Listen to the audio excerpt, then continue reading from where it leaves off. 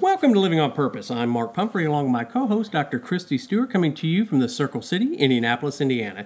And you know, Kristie, we do a lot of advice shows from people from the past, even from now, people that are well-known, and you found and came across somebody that we all know and love. I got to tell you, I don't think I've ever actually seen one of his movies, but it was from the 20th century actor, Charlie Chaplin, right? Yes, one of the most well-known actors of the 20th century. Yeah, and I got to say, I mean, you see, he's iconic. And, yes. But I got to tell you, and I know people out there are like, what, you've never seen one of his movies? But I don't think I've actually ever watched one. No, I've seen a lot of his old movies, but I have not seen the one with Robert Downey Jr. that portrayed his life. I intended to do that before we started the show, but I haven't not gotten to it. But what I did do was I accidentally ran across Chaplin World while I was in Switzerland a couple of years ago, and I had some time off. And from hiking the Alps, and I thought, I asked around, said, well, what's there to do? And I was in Vevey, Switzerland, and they said, oh, Chaplin World. And I was like, I don't know anything about Charlie Chaplin other than, silent screen actor or whatever. And I did. I went to Chaplin World. I only intended on spending a couple hours there. I spent all day, and he was an absolutely amazing man. Now, when you say Chaplin World, is this like a museum or is this like a town or what is this? This is his house and his studio. Okay. And they've made it in 2016, I think is the year, they actually made it into a museum. Gotcha. And his kids now still run the museum. And it is very, very popular. It is very, very nice. It is very user-friendly. You go through the house, which is really cool. And then you go into a studio, and it still has all the props and everything that he had when he made his movies. It's kind of like going through a little bitty mini Universal Studios backlot kind of thing. Yeah, it was really cool. And so I spent all day there and learned so much about this man that I really didn't know that much about. And when we talk about living a life on purpose and kind of challenging people to think about what they think about, this is what he did. And this is what he wanted to do. And I found that really resonated with me, and it was like, man, if there was somebody I could go back in time to meet, I think he would be a really interesting person to sit and talk to, because he stood by his convictions no matter how much he lost in the process. Right, and he did lose a lot if people know his history, and that says something about a person. Exactly. So now that we know that you went to his museum, and just tell us a little bit about the man, because I got to say, I still don't know much about him. Well, he was born in London in 1889 to professional entertainer parents. Oh, okay. Didn't know that. Yeah, his parents, not to a great family, I would say. They were both entertainers, but not necessarily the best parents. They had alcoholism and mental illness issues as part of it, and he was pretty much on his own from age 7. And his actual first acting gig when he was 5, his mom had taken him to the stage where she was performing, and sometime in the middle she lost her voice, and the manager actually pushed Charlie onto the stage to take over for his mom. And to everybody's surprise, the audience absolutely loved him at 5. I guess he was very, quick and witty, and charismatic. His mom never went back to acting and died just a few years after that, but from that incident. But that kind of got his taste and got him on the stage, and he actually started then really acting at age 7. So since his parents, again, were well known, he actually got a gig with the British Traveling Company at the age of 14, which eventually brought him to the United States. I did not know that. So he's been in the biz from the beginning. I mean, he only had from 0 to 5 years, and now he's taking it on, right? Yep. Okay. Yeah, another Betty White, right? That had their whole career. He was married 4 times, each time to a younger woman, regardless of what his age was. That's one of the things he's known for, was marrying women that were teenagers. He married actress Ona O'Neill, which was a daughter of American playwright, in 1943. And they had 8 children together. Wow. And he had a total of 11 from his 4 marriages. But she was very iconic when it comes to his life, and that I got to experience in the house in Switzerland, which is where they lived together until his death. Until her death as well. He was both an actor and a director, and I will add a huge visionary, I believe. right up there with Walt Disney in his own right, I think. He was one of the first actors to become wealthy. I found this really interesting. He made his first film in 1914, and then he signed a movie deal in 1915, making $1,250 a week with a $10,000 signing bonus in 1915. And then in 1916, he surged to $10,000 a week with a $150,000 signing bonus. Man, that was a lot of money. Yeah. Wow. He was one of the first to sign $1 million deal, and I did not know this, that he was a co-founder of United Artists, which is now part of MGM. I did not know that either. Okay, well, there you go. His career spanned 75 years from childhood till the 1 year before his death at age 88. So, I mean, he acted all the way up till 87? 87, yeah. And it was interesting because if you kind of look up and you get the American take on why he never became a United States citizen and why he left the United States, it really is drastically different than the story that you get in Switzerland. Isn't it always? Yeah, right, exactly. Because a lot of people assumed that he was a supporter of Hitler. He was banned from the USA for 20 years because of that. He had basically a hate-hate relationship with FBI Director Edgar Hoover. Yeah, that is true. Because he was very outspoken about political matters, and that he left to go promote one of his movies, and actually when he got out into international waters, they informed the captain of the vessel and said he will not be permitted back into the United States until he sits down with the FBI for like a question and answer session. And he said, yeah, I'm not doing that. He did not return for 20 years at that point because he was like, yeah, I'm not doing that. He was very outspoken about the Russians, and he made a statement that said, well, at least the Russians are out fighting as opposed to what you're doing, which is nothing. And that really upset Edgar Hoover. And that, according to the Swiss, is what really triggered his demise of the United States. But he was offered American citizenship, I think it said 3 times, and he denied it. I don't blame him. He did not think much of Americans. Well, and I got to tell you, when we sit here and we hear the stories of J. Edgar Hoover and all the kind of crazy, wacky stuff that he did at the time, this is not far-fetched. Yeah. You know, he had immense power, and he could just do stuff like that. Presidents were afraid of him, so that doesn't seem odd. Charlie Chaplin, who had a huge voice at the time. Mm-hmm. Huge. He was a very, very powerful figure. And his wife, again, she was the daughter of a American playwright, very wealthy herself.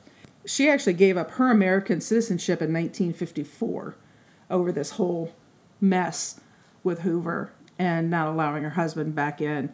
She became a British citizen then. But he was quoted as saying, and I quote, "Whether I re-enter that unhappy country or not was of little consequence to me. I would like to have told them that as soon as I get rid of the hate atmosphere, the better, that I was fed up with America's insults and moral pompously." Okay. I don't think that's too far-fetched from today, actually. No, probably not. But yeah, he was definitely not a big fan of America. But in 1972, he received one of his 3 Oscars, which was an honorary Academy Award for his life work. And he did come back to the USA for the first time in 1972 to receive it. Interestingly enough, he received a record-breaking and record-holding 12-minute standing ovation from the audience in 1972. Really? So nobody has broke the record since, huh? That's what it said, Wow. yeah. There you go. He has a star on the Hollywood Walk of Fame, and he was knighted by Queen Elizabeth in 1975. So he's Sir Charlie Chaplin, Yes. right? Okay. One interesting fact is after his death, 2 men dug up his body and held it for ransom. You're kidding. No, that's one of the, if you look up, you just do a search, that's one of the big things that, and interesting, his wife, she refused to pay the ransom saying, I quote, "Charlie is in heaven and in my heart." And so she refused to pay the ransom, and he was recovered and reburied in a concrete vault for safety. Well, you know, I I mean, where do you go from there? It's like, I'm not paying it. It's like now you've got a corpse that you can do nothing with. I mean, they should have thought this out, talked it over with 5 other friends to see if this would have made sense. Wow. Another interesting fact about Charlie Chaplin, that he entered a lookalike contest in 1975, and he came in 3rd. Okay. All his films were in black and white, excluding one. And so with all the eye makeup and with the black and white film, no one knew that his eyes were bright blue. So in real life, no one believed it was him because he didn't have brown eyes. Isn't that interesting? That is interesting. It tells a little bit about who he was, that he would enter this contest. But in 2016, again, his home and studio in Vevey, Switzerland, was restored to its original state and is now called Chaplin World and a Museum. When you go through the house especially, it honors Hollywood and his friends. Ronald Reagan and a lot of other people are well represented and honored within in his home. But the man loved his kids. Oh, you had 11 of them. Yeah, he was always playing with his kids. He didn't differentiate between the boys and the girls. I think he was closest to one of his daughters, and he would go play ball with her. Now, granted, he was considerably older at this point than his kids, but there is just a whole house full of memories of him just focused on his kids. And one of the things that it focused too on was that when he died, they had a lot of money, but he had made enough money early in his career that when he was banned from the United States and started his own studio and gave up all of his rights to Universal Artists and all those things, that he made a commitment that he was only going to make movies to make a difference and prove some kind of point or make some kind of comedy gesture to represent something, some hardship to people. Or like one of the films that they focus on in his museum in the studio is a movie where there's an orphan on the street, and his character kind of befriends the orphan. And they were talking about that his kids were so important to him, and that orphans were such a problem at that point throughout the world that kind of he wanted to shed light on social issues. Again, why he was thought to be a Hitler sympathizers, because he made a movie where he looked like Hitler and he made fun of him. Right. And people thought that was him promoting something positive, for to him he was making comedy about something that he completely despised, because he was not in favor. He was definitely a humanitarian and somebody who was very vocal, and became more vocal as his life went on political issues and wrongness towards other people, and had a true sense of fairness. But it's interesting because the drastic difference between what you would read on our Google side searches here versus stuff that's backed up over there. But he left, he went to Vevey, Switzerland, lived there, and lived out the rest of his life. Well, I mean, it sounds like he had an incredible life. Even though he was not allowed here for 20 years or whatever the case may be, it sounds like he had an extraordinary life regardless. So good for him. And, to take that kind of stardom and risk it all just to make movies that make a point. Because from what it said from him there at the studio, it said that basically from that point on, none of his movies made much money. They were huge, worldwide successes, but they didn't make really much money because that wasn't really a priority. He had enough money. His wife had enough money. They had a great life in Switzerland, and it was not about making a fortune or making money. They had no intention of ever leaving where they were. I mean, this place is right on the top of a Swiss Alp overlooking Lake Geneva. It is beautiful. I was going to say there's nothing more beautiful when you see those actual iconic scenes from that. Yeah, and it's right there, just like if you're watching, looking at one of those pictures. It is absolutely beautiful. It's his whole entire area, which is a pretty big lot. I mean, I would bet you it's at least probably 50 acres, maybe. Oh wow! And it's surrounded in the mountains by vineyards. Oh, okay. So I actually walked up there. I took the bus back, but I actually walked up there, and it was just through vineyards after vineyards after vineyards. It was really, really pretty up there. So I could see why he completely fell in love with it up there. But Well, now that we know a little bit about the man, he actually had a lot of great advice for people that, were, I guess, up and coming, or just if they wanted to hear something profound, right? So what are some of the pieces of advice that you found? Well, he had said, when you're sad or upset, always remember these points. Okay. And then he listed the points. So what we're going to talk about the rest of the show is the points that he had said. If you're sad or upset, kind of remember these things and kind of get you back into center and, move on. The life is continuous motion and you can move your way through. And so from here on, these are Charlie Chaplin's philosophy that if you're sad or upset, always remember. Okay. The first one is pain is part of growing. No, we've said that a lot. Literally or figuratively. That's true. This is true. Research shows that challenges stimulate cell growth in the brain and help us to cope and build resilience.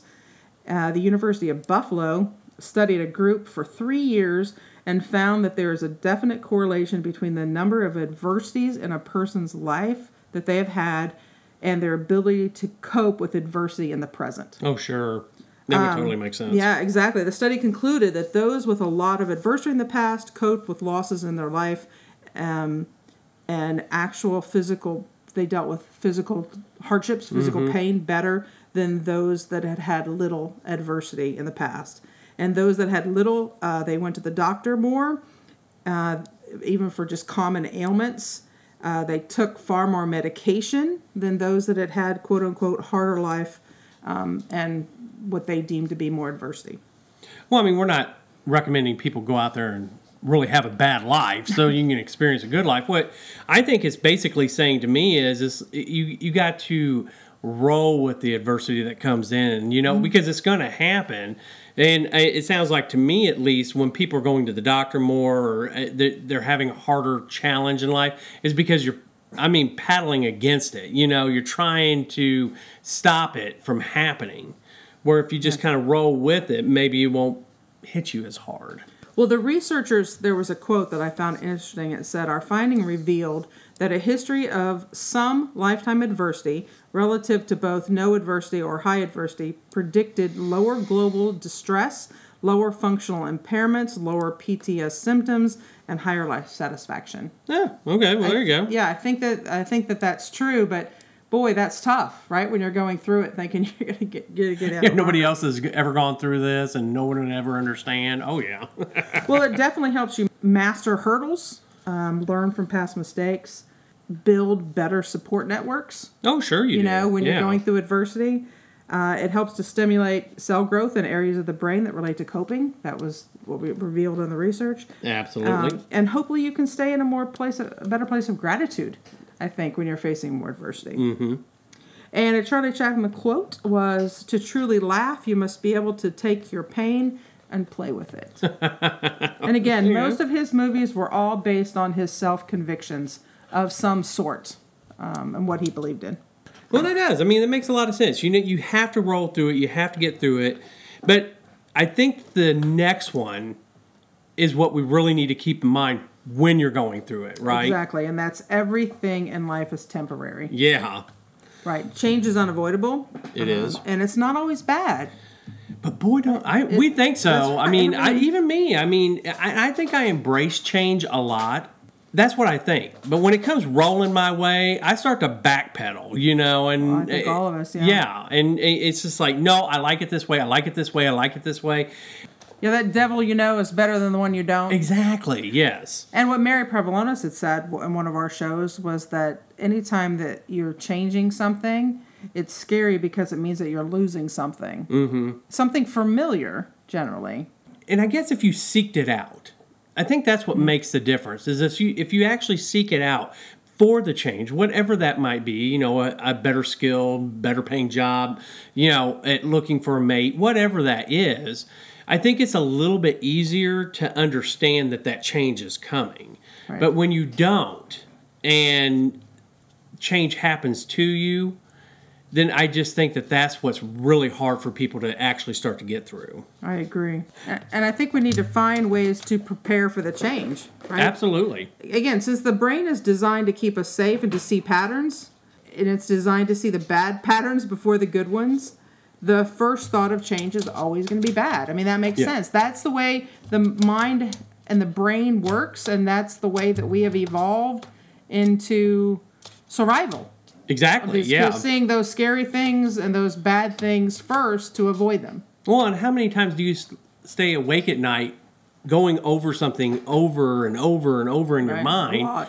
A lot, because it's like, I could have done it this way, I could have done that way, or that if something's coming up, maybe you're up for a new job, or you're going for a promotion, and you're working your brain over and over and over to see what you can do to get through it, and you're not getting anywhere with it. Right, exactly. Yeah. One of the things that I read, too, said that change reminds us that time is continually passing. That's true. I mean, that's true, too. I mean, again, the more I think of getting older and spending time with people who are older, I'm thinking, man, I mean, you just can't do 10 years from now what you can do today. And that time just flies, and there's a lot of fear involved in that of... what things are going to change? What can I do? What I can't? Am I not going to be able to do? All those, those failures that come with that. And I think change a lot of times, at least for me, makes me feel out of control. Well, sure it does. And who wants to? We don't want to be out of control. No. We want to feel like we have control. And when change happens to you, whether it be from your choices or someone else's, that's a terrible place to be, is a feeling of being out of control. Oh, absolutely. And you're right. I mean, think about every time that you feel out of control at a new job or some new venture that you're taking on, because you don't know everything that's happening, and you're trying to do it on the fly. And yes, it's a terrible feeling.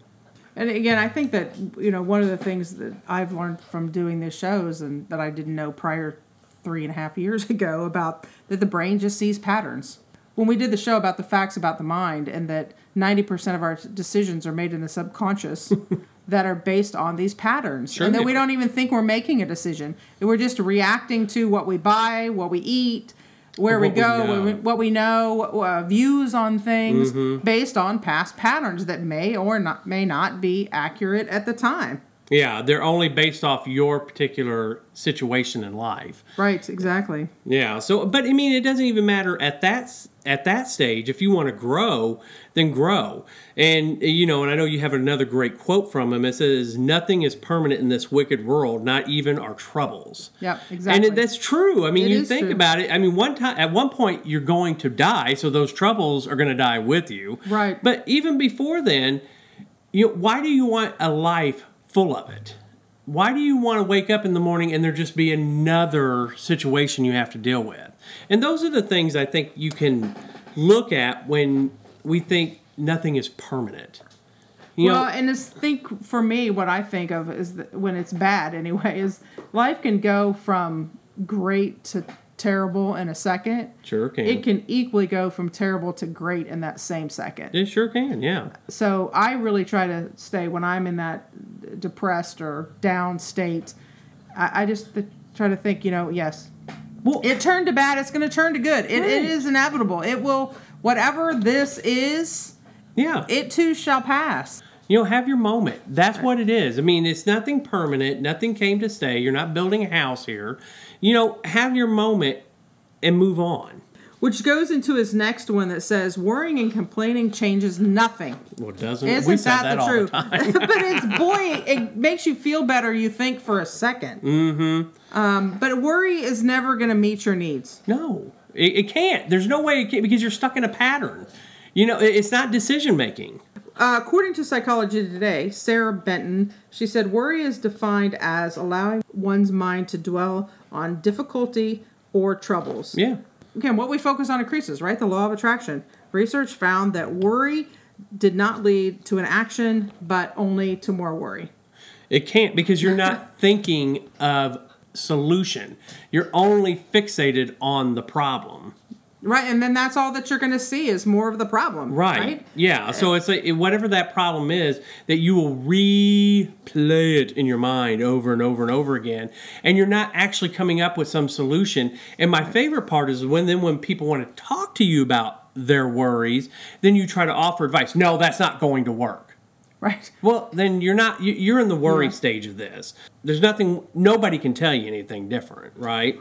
Well, and it was interesting that Benton had a really good point in this article, that she said that if you worry all the time, then you lose focus and you fail to see when real danger then applies. Yeah, Isn't that the whole cry wolf thing, right? But if you're constantly worrying over everything, little and big, the little things that either don't matter or can be fixed with one choice, you're not going to see a difference between the little and the big. And man, that is a terrible place to get stuck in. Oh, I agree. And you think about some of these folks that they worry about what kind of preschool their child's going to go to, so then that way they can get into Princeton when they're 18. It's like, how do you worry that far in advance? Right. They haven't even had their first birthday yet. Yeah, and we're worried about that. Some people live in a worry state, and that is such a fearful place to live. I would think so. She's also said that those that don't stay in the worry state are able to choose concerns wisely and respond better. Yeah, that agree. makes perfect sense. I mean, we all worry.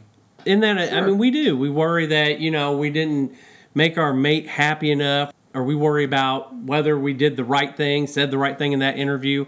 But at the same time, if you just take a step back, just take that 5 minutes to take a step back. Breathe through it. Breathe through it. Right. And, breathe through it. Just not let it consume you, because you can't get anything accomplished. Because then you're not going to sleep, and then you're going to be more apt to stay in that worry state, and then it's a vicious cycle. Yeah, we can't stop you from worrying. I mean, hell, I worry. But then you got to take that 5 minutes to think about something else. So then that way you can let your brain move on from this. Right. Well, and research indicated that 85% of what subjects worried about did not actually happen. Mm-hmm. And of the things that did happen, that 15%, 79% were manageable. Right. But we don't see it. No. Right? Because we're so focused on what is wrong that we don't even look to see, what could be an easy out. And then a lot of time, I think we create the scenario that we don't want, right? We just, by focusing on it. Well, and I mean, my whole thing is some of the ways that I get out of it, and I don't know if anybody else does it this way, is, I think about the end result. What was the absolute terrible, most profound end result that could happen? Yeah. And if I can live with that, then everything else I can move on from. There you go. Well, and Charlie Chaplin's quote on this one was, "Life can be wonderful if you're not afraid of it. All it takes is courage, imagination, and a little dough." That's the thing with the World Championships that I did. That was one of the catch things that they used. Do you want it more than you're afraid of it? And I think a good life, and we did a show on living a good story.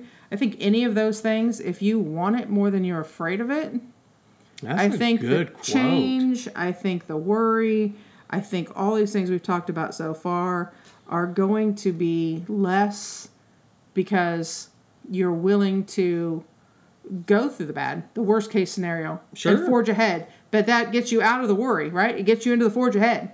Doesn't mean it's going to work out, but you have a far better chance of it working out by forging ahead than you do sitting and worrying about it. That's absolutely true, because that's one of those things that they always talk about in the film industry. It's like, man, there's millions of talented people, but they all don't become, wonderful actors and high-paid actors. Yeah, but they're never going to get anywhere if they do nothing either. Right. Jane Lynch said that her manager frustrated with her early on because she said that she'd worked for, I think it was, $50 and a steak dinner or something. I don't remember exactly what it was, but they were saying that she would take anything. She said yes to anything because then she finally got her foot in the door into something. Right. That's how it works sometimes. Yeah, exactly.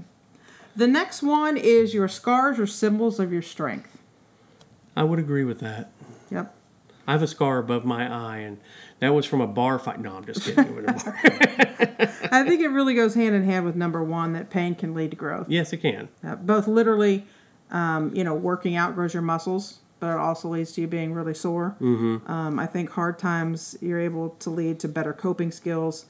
And really, the future hardships are just better and much easier to cope with, I think, as we said in the first one. Because you can just, work through them.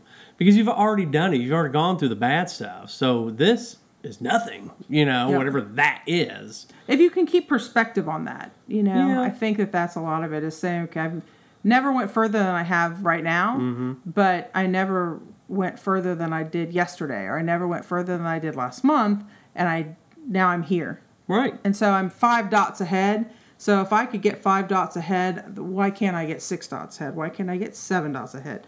And realize that doesn't mean it's going to be easy. Seldom things are. Well, exactly. And what he said was, life is a tragedy when seen in close up, but comedy in a long shot. Isn't that the truth? It is the truth. Because, you sit there and you think about stories you tell. And as you're going through them, you are incredibly mad, upset, furious. Then you tell this story 5 years later, and you're just laughing. It's like, I can't believe it was like, and it is. He's absolutely right. And your question to me a lot of times, is this going to matter 6 months from now? Right. And sometimes, yes. Mm-hmm. Sometimes it does matter 6 months from now, but that's a whole lot less yeses than no. Is it going to matter next week? Right. At work. 2 hours from now. I don't know how I could sit here and name in just the last years of my work that I stressed over things that absolutely make no difference right now. And looking back, really made no life or death difference. And I wasn't a brain surgeon, so it didn't really make that much difference at the time for me to lose sleep, lose time with my family, lose life based on a stress or a worry over something that makes no difference right now. Yeah, you come to find out that, you've done all this work and they didn't even look at it hardly. Or right. whatever well, that is. That happens all the time. Yeah. Right, that happens all the time for people that work in a office environment or whatever. You got to have this done by Monday. Yep. You spend all weekend, stayed up all night, they look at it, and it's like, I didn't know that. And then they just toss it away. Right, exactly. Yeah, been there. Yep. The next is every little struggle is a step forward. I agree I think that if you embrace that struggle, right? I think people get stuck in the worries. People get stuck in some of this stuff, and they don't move forward. And some people, I think, go through a good part of their life stuck. Well, and again, if the struggle is something you want to achieve, if the struggle is you getting up every morning, going to a job that you absolutely hate and cannot stand the people that you work with, and every day you're exhausted, then go do a struggle that you want to do. I get it. Not all of us can just quit our jobs and things of that nature. But we can all work towards finding a different job, right? And exactly. that's the thing, right? People stay in jobs for 30 years because they don't have a 4-year degree that their company would have paid for 30 years ago. Exactly, yeah. And trust me when I tell you, I know a lot of people that are in college right now taking on almost a full load and working a full-time job. Mm-hmm. I promise you that whatever college you're in, they want to help you succeed. Right. It's in their best interest to help you with that. Go seek that out. Don't take that struggle on. But if you really want to become a nurse or a doctor or whatever, a marketing manager, know that that's your struggle right now. That is your every little struggle is a step forward for you. Right. You may have to do the bad stuff, but the good stuff on the other end is what you're struggling for. And you do that by staying in the present moment and moving a step at a time. Yep, absolutely. As opposed to worrying about what's going to happen in the future or fretting over what's happened in the past. Absolutely. That's not going to move you forward. And I think sometimes during those struggles, when it says moving, right? I think moving helps you to move, literally, right? By taking a walk or talking it over with someone else. Some form of working through it is moving forward. Absolutely. I agree with you. Just do it, and if you can't do a lot, do a little, 10% at a time. That's all you got to do. A lot of things will change in your life at 10% at a time. And if it's really bad in that moment, find something that works for you. Absolutely. To get you out of that, to move forward. With music, nature, family, looking at pictures, maybe getting away from your family, whatever the case may be. But you got to remove some of those negative things in your life sometimes that are your struggles to move forward as well. But that doesn't mean it's permanent. Just means I need a break. I need to move. I need a minute, and there's nothing wrong with that. No, there's nothing wrong with taking a minute. But absolutely get that negativity out of your life, which goes into our next one. Other people's negativity is not your problem. Absolutely. I don't know how many times we take on that person's negativity. Right. You know, what we say all the time, never let anybody dictate how you show up in the world. That involves don't carry other people's water. Yeah. Right? We did a whole show on this of not my circus, not my monkey, right? Sometimes you have to walk away from people, and those that you can't walk away from, you're going to have to find positive in them, or you're going to have to focus on something that's positive. You can't let other people's negativity be your problem. Yeah, you got to have your boundaries. I mean, and if you don't know what those are, experiment with them, because by gosh, if you don't, their negativity, whatever they want to do to you, you will let them do to you, because you cannot you can't stop them from pushing their negativity onto you. Right. Well, you can, yeah. It was interesting. I found a quote by Dale Doskin, the CEO of Sedona Training Associates, and he said, "Allow yourself to be transparent and as open as possible. If you're trying to protect yourself or prevent others from pulling you down, you are much more likely to be pulled down." Exactly. That reminded me of the crabs in a bucket. We've used that more than once. You put a bunch of crabs in a bucket, and one crab will get to the top of the bucket, and every crab will pull them back in the bucket. And that is just the nature of them. You know, they may see it as trying to protect them from the unknown, what's outside the bucket. But we do that with other people, and other people do that to us, right? Sure. We are so afraid of the unknown or whatever that we let negative people continually pull us back in the bucket. And it may not even be negativity like it's easily noticed. It could be somebody's life experience. You know, you could have a parent that never really went for anything, or they just never really strived for anything. So they take their experiences and put them onto you. Yeah. Not in a negative way necessarily, but telling you, you know, I don't know if you'll make it. Because they've never done that. Right. That's not necessarily negativity on their part. It's just their worldly experience. It's the same And their intentions may be in the right place. Sure. But that's still pulling you back in the bucket. It's still pulling you back in the bucket. So, when we see negativity in the world, we just need to label it as a spectrum like everything else in our lives. There you go. Exactly. The next one is what's meant to be will eventually be. Fate or predetermined sequence of events, of outcomes. That's what it means to be, you know, kind of that predetermined thing. But, you know, I'm not sure what you think about this, but, you know, I really believe that life happens through us, not to us. So I'm not so much into luck or predetermined destiny. You know, I think that life goes by our choices. And, you know, kind of making those choices on what we believe will eventually maybe get us to what was meant to be.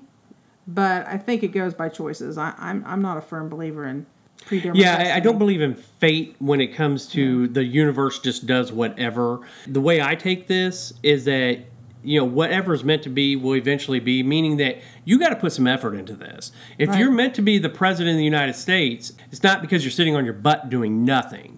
It's not like, you know, somebody's going to come knocking at your door. So the way I see it is, whatever you are, wherever you're at, and you never change or you never move or you never grow, whatever is meant to be will eventually be. Yeah, 90% is choices. Yeah.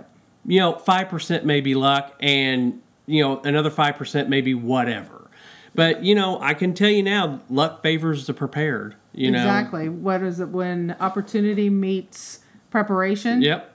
There you go. Yeah. Well, Charlie had said in his quote, "You're never going to find a rainbow if you're looking down." See, yeah, I think that's exactly what he's saying. Right. You got to follow the rainbow. You got to keep looking ahead. You got to keep moving ahead.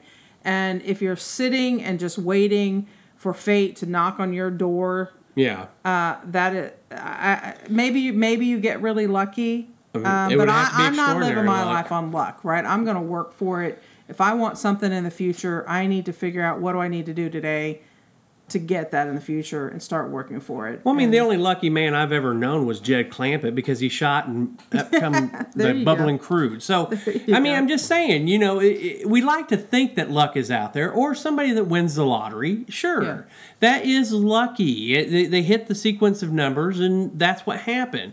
But for the 99.9 8% of us that's never going to happen to. Yeah. We got to go a different route. Right. So, right, exactly. I struggle with that one a little bit. The next one, the best thing you can do is keep going. Yeah. Kind of, never give up. We've kind of talked about that.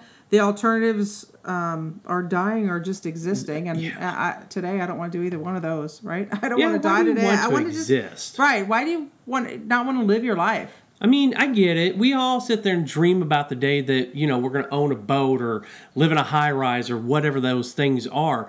But then why do we just dream about those things? Why is it that, I'll never get that because, I work at this crummy job or we do. It's like, man, we put ourselves down just to dream ourselves higher.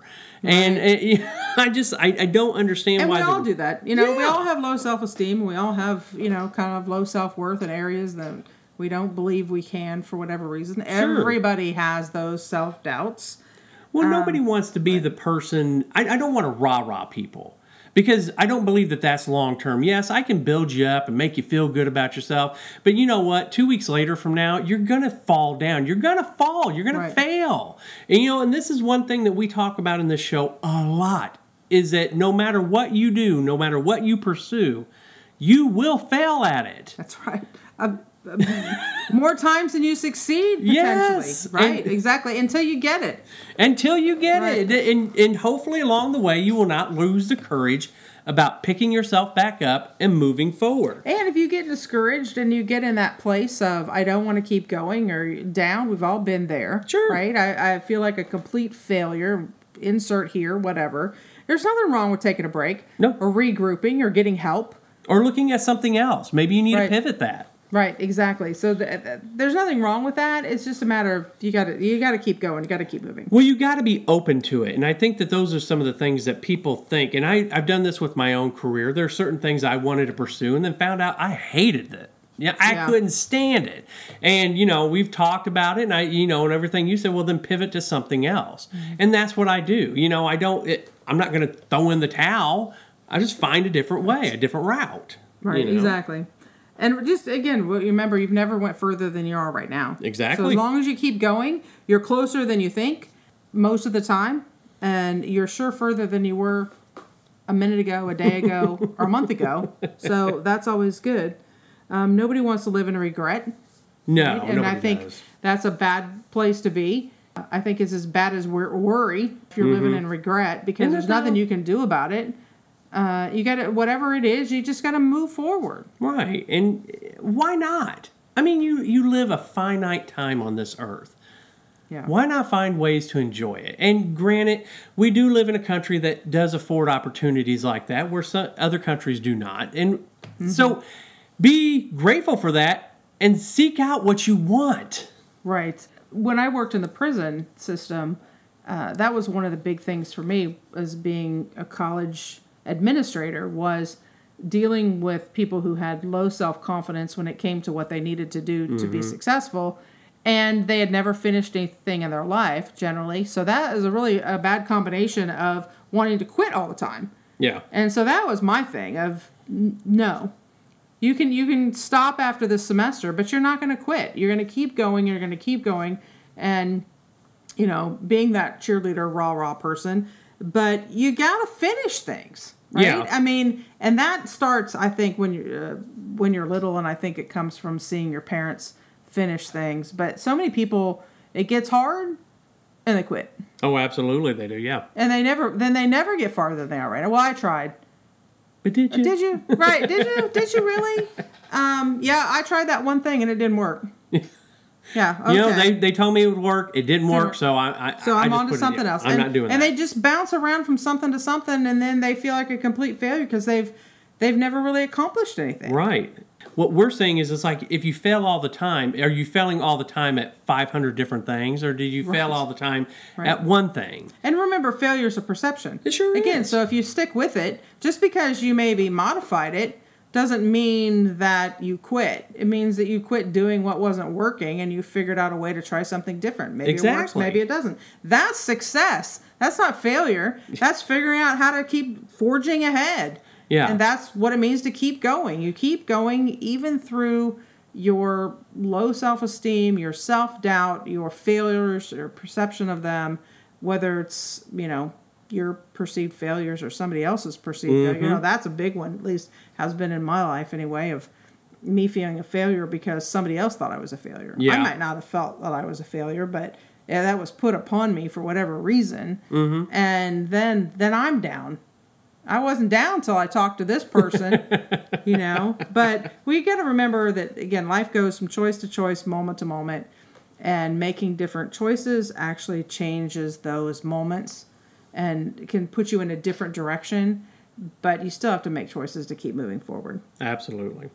And Charlie Chaplin said, failure is unimportant. It takes courage to make a fool of yourself.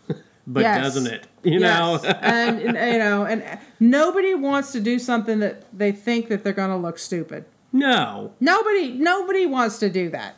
But sometimes you got to do that to keep going. Sometimes you're going to look stupid. Well, and I don't think that most people understand the concept of, even happened to me today, that I failed at something in a pretty big way.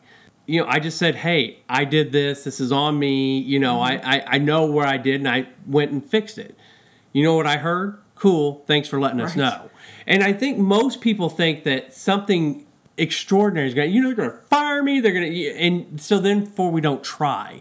But seldom is that the case. Well, as I said, they gave the statistic that 85% of the time, that worst case scenario or what we think is going to happen never happens.